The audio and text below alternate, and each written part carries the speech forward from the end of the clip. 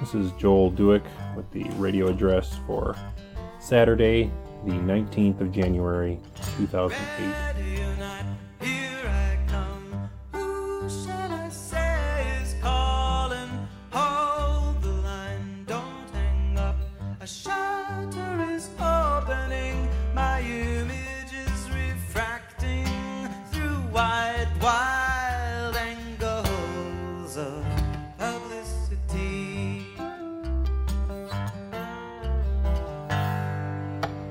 That was great, LOL.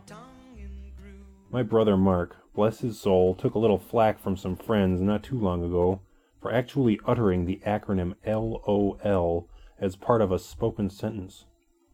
His friends were probably under the impression that he did it out of naivete. I mean, everyone knows you are not supposed to actually say it out loud, right?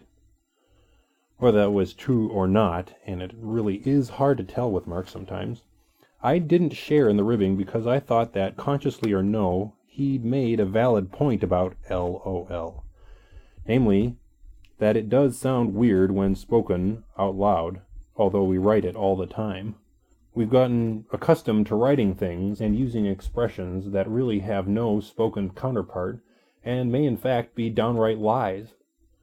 Not only do we not say LOL, but most of us aren't actually laughing out loud either. We're just grinning, or maybe even just giving our eyes a merry little squint. Jessica Friesen always writes LTM, which expands to laughing to myself, which is a great solution that I nonetheless have resisted adopting. The beauty of it is that there's nothing false in writing laughing to myself, because you can quite easily laugh to yourself without necessarily manifesting it outwardly. I mean, don't tell me you haven't done so yourself when watching Will It Blend on YouTube when you're supposed to be working.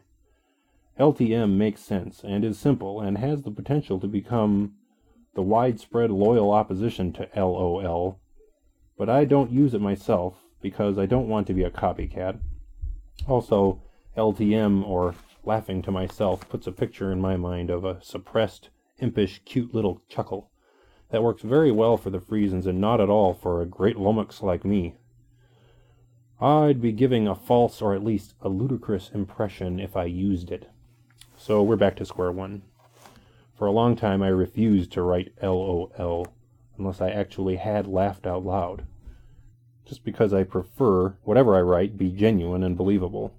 Otherwise, before you know it, you're writing things like ROFLOL and leaving all sorts of crazy and obviously untrue impressions.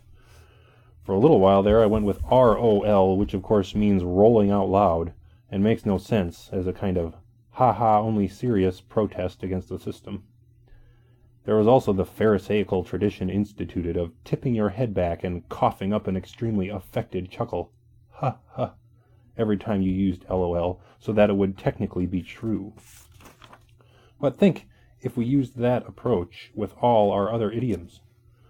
We have to all keep a piece of cake in our pockets so we could stuff it into our faces every time we wanted to say, I bit off more than I could chew. Other idioms such as, keep an eye on my brother, or you've been on my mind a lot lately, would present even more awkward measures when given the same treatment. I finally came to see LOL for what it is, an idiom. A bit of linguistic shorthand that falls apart when taken literally, but can nevertheless stand in just fine for a certain little sentiment whose substance is doubted by no one.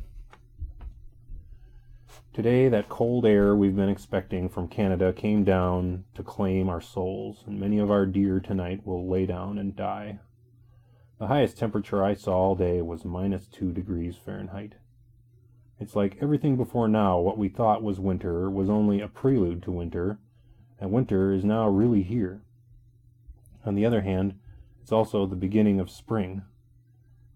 Having reached that magical spot at the bottom of the cycle where there simply is no energy in the atmosphere, within 24 short hours we'll have put the coldest of the cold behind us, and begin the inexorable rise towards the balmy upper 30s and 40s of springtime.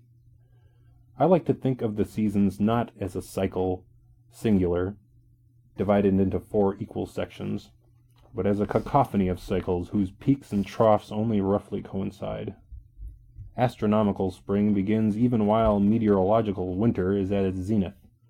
Then the meteorological spring arrives on its own schedule, never too close to calendar spring, with agricultural spring bringing up the rear. It may be perfectly frigid out there for these few moments, but the coldest nights, the most perfect spectre of death, is also the earliest herald of his warmest and happiest cousins of spring and summertime. Don't let them catch you unawares when they come, ready for a feast and a dance. L.O.